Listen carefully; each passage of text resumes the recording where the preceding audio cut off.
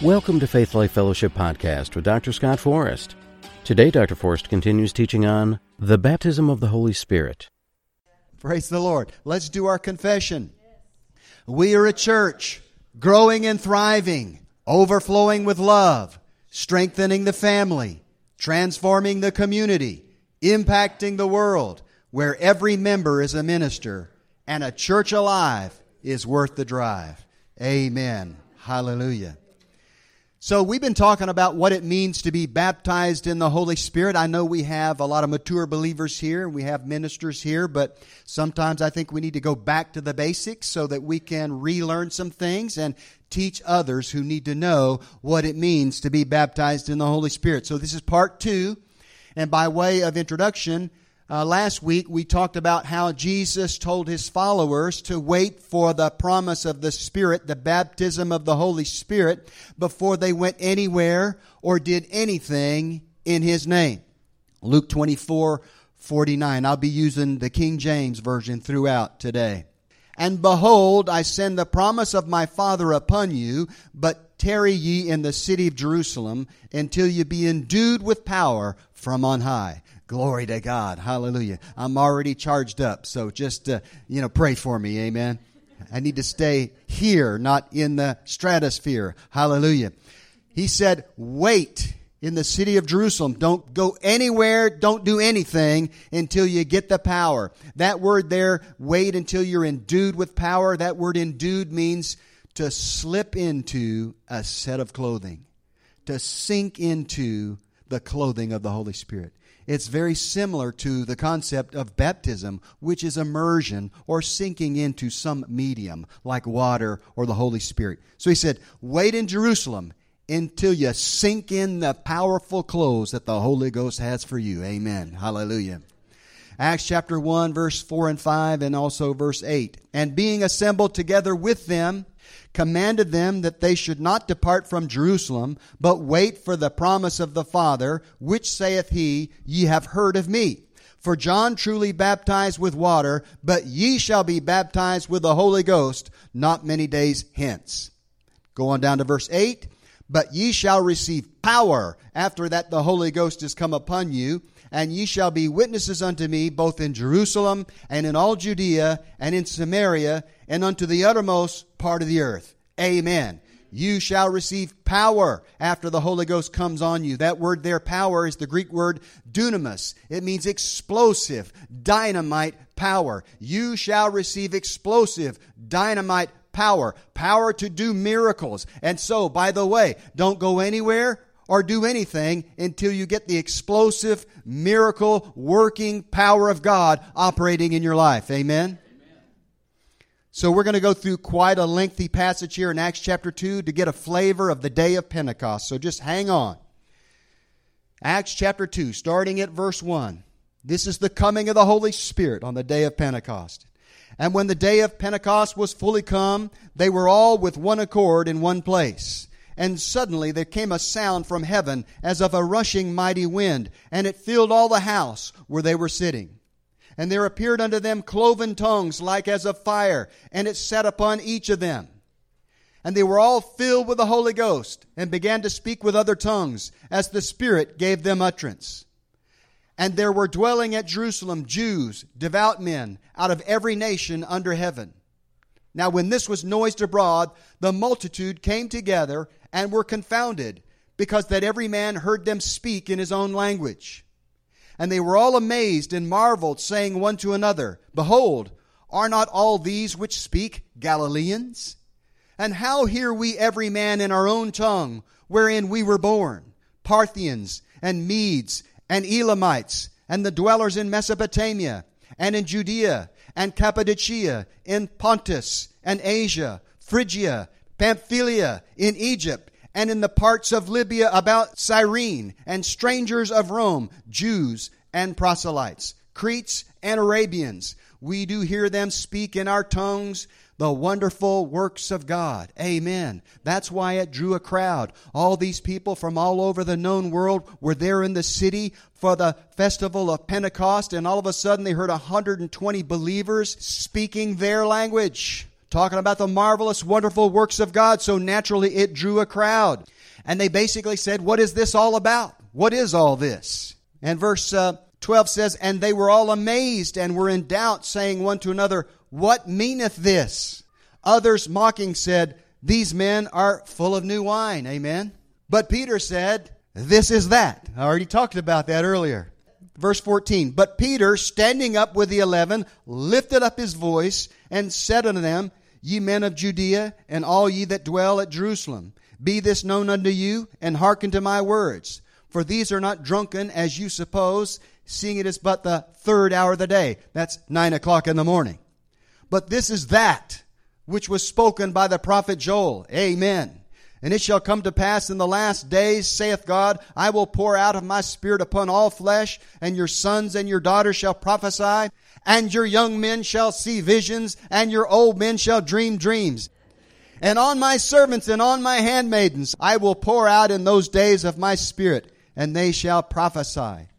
If you continue reading in the passage, you'll see that Peter preached that they were the ones, the people of Jerusalem, who called for the crucifixion of Jesus.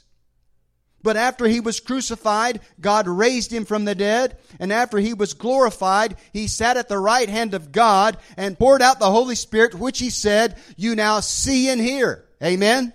Praise God. Jesus is the baptizer in the Holy Ghost. Did you hear that? It was Jesus who poured out the Holy Spirit. Jesus is the baptizer. He's the one who fulfilled the promise of the prophet Joel. Amen? So if Jesus is the baptizer, let me get on my Holy Ghost soapbox for just a minute. If Jesus is the baptizer in the Holy Ghost, those who oppose the Holy Ghost are stiff-arming Jesus himself. You're basically saying, Jesus, I don't want what you have for me. And that's not a good place to be. Amen? I want what Jesus wants me to have. I want all the power that he has for me. Amen? Don't resist the Holy Ghost. Praise the Lord. Hallelujah. If Jesus wants you baptized in the Holy Ghost, trust me, you need to be baptized in the Holy Ghost. Don't give me your theological arguments. Don't tell me what Pastor so-and-so says. Don't tell me what Elder so-and-so says. What does the Bible say? And what would Jesus say if he was standing before you right now? He'd say, born again believer, you need to be baptized in the Holy Ghost. And you need to be talking in tongues. Glory to God. Hallelujah. Whew. Praise the Lord. So Peter urges his fellow countrymen to receive what Jesus was so lavishly pouring out on their behalf. Verse 38. Then Peter said unto them, repent and be baptized every one of you in the name of Jesus Christ for the remission of sins, and ye shall receive the gift of the Holy Ghost. Amen. For the promise is unto you and to your children and to all that are afar off, even as many as the Lord our God shall call, as long as one of us apostles is still alive. Wait a minute. That's not in there, is it? I'm here to tell you, it goes like this. For the promise is unto you and to your children and to all that are afar off, even as many as the Lord our God shall call. The promise is unto you. And there is no statute of limitations on the baptism of the Holy Ghost, at least not in this age. If he was baptizing people in the Holy Ghost back then, we're in the same church age. He is baptizing people in the Holy Ghost now. Amen. Hallelujah. Glory to God. Whew. Praise the Lord. So what happens to you when you get baptized in the Holy Spirit? By the way, as you probably have determined, I prefer Holy Ghost over Holy Spirit. I don't know, it just has a nice Pentecostal flavor to it. You know what I'm saying? When you say things like, these are not drunk as you suppose, they're just filled with the Holy Ghost. Amen. It rhymes. It's just better. Amen. Glory to God. Hallelujah. So there's a lot of ways to look at what happens to you in types and shadows when you get born again and when you get filled with the Holy Spirit. But this is the way the Lord showed me. And it just helped me to understand. Now, I have a PhD in micro and nano systems engineering. But that doesn't mean that I'm smart in every subject, especially when it comes to the Bible. So I told the Lord, just make it simple, Lord. I want a simple way of looking at it so that when people ask me, what happens to me when I get born again? What happens to me when I get filled with the Holy Ghost? I want something simple that they can understand. And this is what the Lord showed me. Hallelujah. He said, let's begin with the fundamental truth that water is often used in the Scriptures as a type of the Holy Spirit. With that in mind, there are some types we can look at in the Scriptures that give us a basic understanding of what happens to you when you get baptized in the Holy Spirit. Let's talk about wells of salvation. Isaiah chapter 12, verse 2 and 3. This is such a rich verse. Behold, God is my salvation. I will trust and not be afraid. For the Lord Jehovah is my strength and my song. He also is become my salvation. Therefore, with joy shall you draw water out of the wells of salvation. Amen.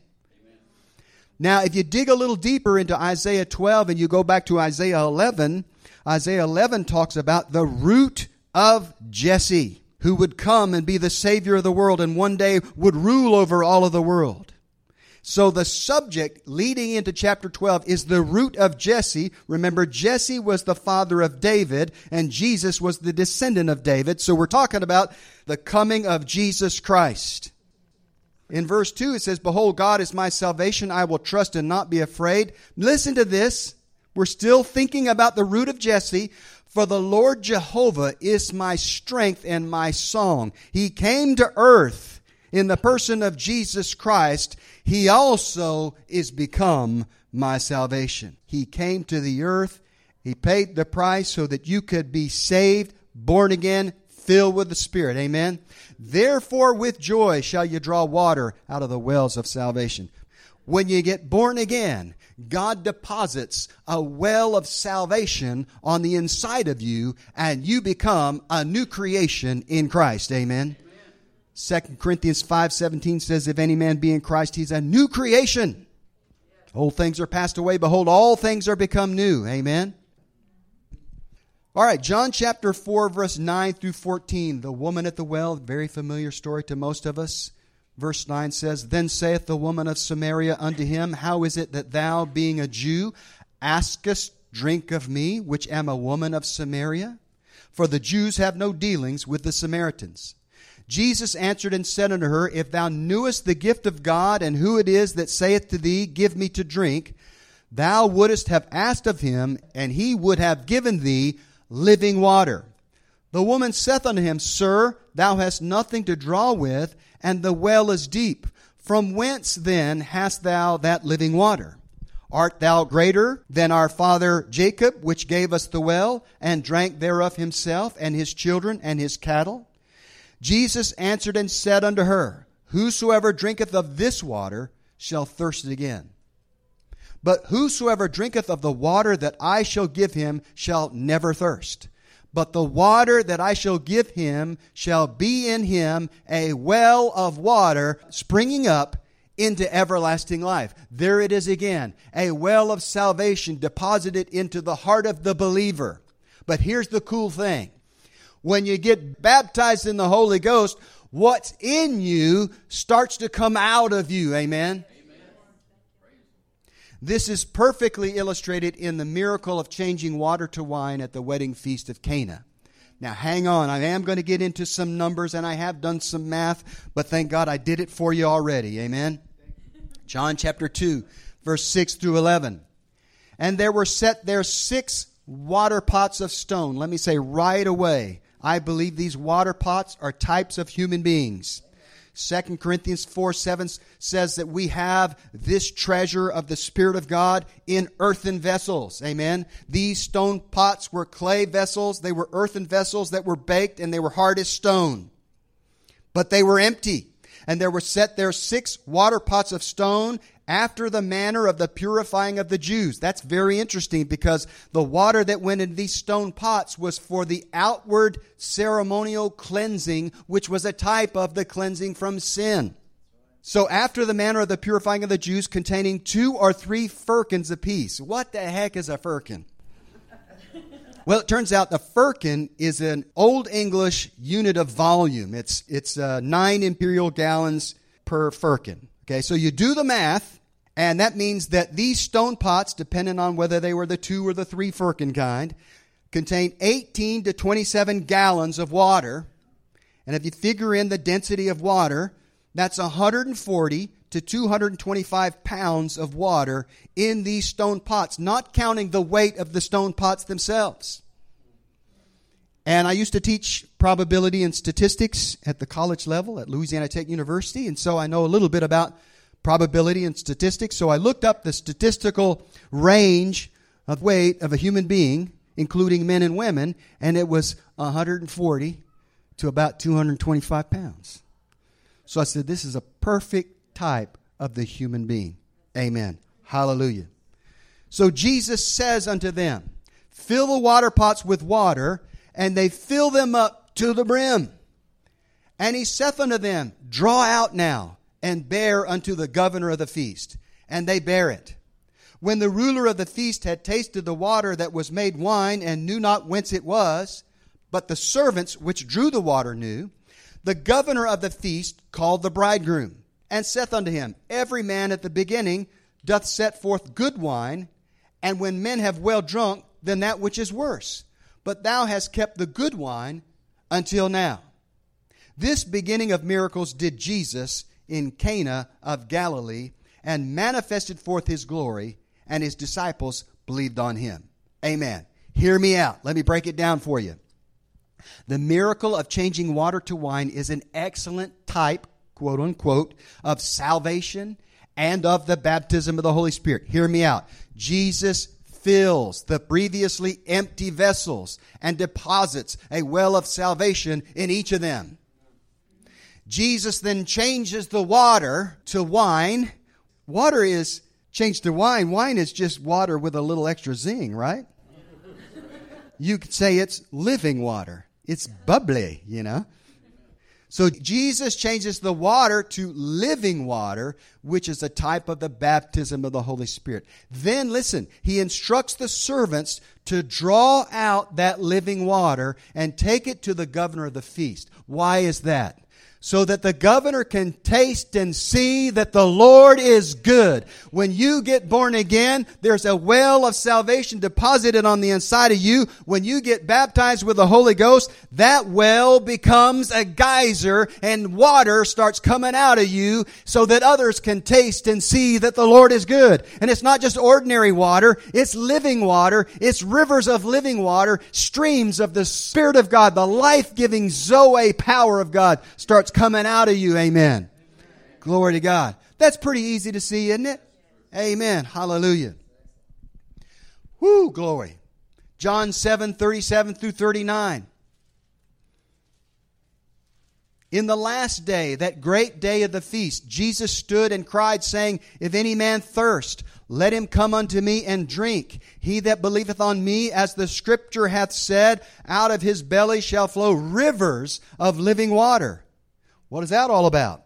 Verse 39 tells us, but this spake he of the Spirit, which they that believe on him should receive. For the Holy Ghost was not yet given, because that Jesus was not yet glorified. Amen? So he's basically saying, if you believe on me, there's coming a time when what's on the inside of you will start coming out of you in rivers of living water. Amen.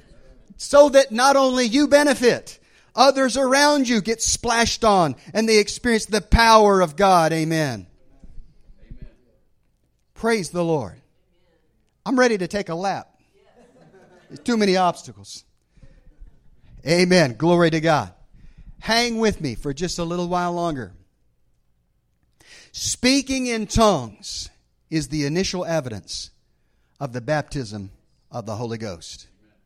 In every instance in the book of Acts where people got baptized or filled with the Holy Spirit, it is either explicitly stated or it can be inferred from the context that they all spoke with other tongues. Let's start with the upper room, Acts chapter 2, verse 4. We just read it. And they were all filled with the Holy Ghost and began to speak with other tongues as the Spirit gave them utterance. Amen. Then you go to the Samaritan believers in Acts chapter 8. starting at verse 14. Now when the apostles which were at Jerusalem heard that Samaria had received the word of God, they sent unto them Peter and John, who when they were come down prayed for them, that they might receive the Holy Ghost. For as yet he was fallen upon none of them, only they were baptized in the name of the Lord Jesus. Then laid they their hands on them, and they received the Holy Ghost. And when Simon saw, who was previously a sorcerer, we find out earlier, and when Simon saw that through laying on of the apostles' hands the Holy Ghost was given, he offered them money, saying, Give me also this power, that on whomsoever I lay my hands, he may receive the Holy Ghost. So Simon basically tries to buy the power of God, so that when he lays hands on somebody, they'll get filled with the Holy Ghost. Amen? But he's rebuked by Peter. Verse 20, But Peter said unto him, Thy money perish with thee, because thou hast thought that the gift of God may be purchased with money. Thou hast neither part nor lot in this matter, for thy heart is not right in the sight of God. Amen. So there must have been some outward sign that Simon observed that convinced him that when Peter and John laid hands on them, they were filled with the Holy Ghost. And he wanted to reproduce the same effect when he laid hands on people. Amen? Well, the answer can be found in verse 21 if you look at this in the original language. The word there that is translated matter actually is the Greek word logos. It means words or speech. So you could actually read this like this. Thou hast neither part nor lot in this matter of speech, for thy heart is not right in the sight of God. It was the speaking in other tongues that convinced him they were filled with the Holy Ghost. Amen? Glory to God. Praise the Lord. Let's talk about the Apostle Paul. Acts chapter 9, verse 17 and 18. And Ananias went his way and entered into the house, and putting his hands on him, said, Brother Saul, the Lord, even Jesus that appeared unto thee in the way as thou camest, hath sent me, that thou mightest receive thy sight and be filled with the Holy Ghost. And immediately there fell from his eyes as it had been scales, and he received sight forthwith, and arose and was baptized. Now, it does not specifically say that Paul spoke in tongues when he got baptized in the Holy Ghost, but I know that he did. Because in 1 Corinthians 14:18, the Apostle Paul said this, I thank my God I speak in tongues more than all of you put together. Amen? Let's talk about the household of Cornelius. Now remember, through a vision, Cornelius was instructed by the Lord to send for Peter. And he said, when Peter comes, he will give you words whereby you and your house can be saved. So Peter's there with the household of Cornelius, and he begins to preach to them. And the Holy Ghost gets a little impatient with the preacher. And it says here in verse 44, while Peter yet spake these words, the Holy Ghost fell on all them which heard the word. And they of the circumcision which believed were astonished, as many as came with Peter, because that on the Gentiles also was poured out the gift of the Holy Ghost. How did they know? For they heard them speak with tongues and magnify God. Amen. Glory to God. Let's talk about the Ephesian believers. Acts chapter 19, verse 6. And when Paul had laid his hands upon them, the Holy Ghost came on them, and they spake with tongues and prophesied. Amen. Glory to God. So those are all 5 occasions in the book of Acts where people got baptized with the Holy Ghost. So you can see that it's either explicitly stated or can be inferred with a little bit of Bible research that they did indeed speak with other tongues. Amen. So I don't want to be dogmatic and say that people have to speak in tongues to be baptized in the Holy Spirit. Because, be honest with you, I got baptized in the Holy Ghost, but it was 3 months later before I really realized how to yield to what was already in me. So I don't want to be dogmatic and say you have to speak in tongues to be baptized in the Holy Ghost. I will say this, though. It really is the only way the rest of us will know for sure that you are. Like I said, I'm not going to be dogmatic because it was 3 months lag time for me. There's somebody in the congregation, I'm not going to point you out, but they went for like 7 years without praying in tongues after they got filled with the Holy Ghost. And I laid hands on him, and he took off in tongues. Glory to God. Amen. Hallelujah. Well, let's wrap it up there, and we'll pick it up next Sunday with a more detailed explanation of why God wants every believer talking in tongues. Amen. Amen. We hope you enjoyed today's message on the baptism of the Holy Spirit. If you would like to learn more about Faith Life Fellowship and access more of Dr. Forrest's teachings, you can visit our website at gofaithlife.com. Also, visit and like our Facebook page at Faith Life Wilmington. We believe in God the Father. We believe in Jesus Christ. We believe in the Holy Spirit, and He's given us new life. We believe in the crucifixion. We believe that He conquered death. We believe in the resurrection, and He's coming back again. We believe.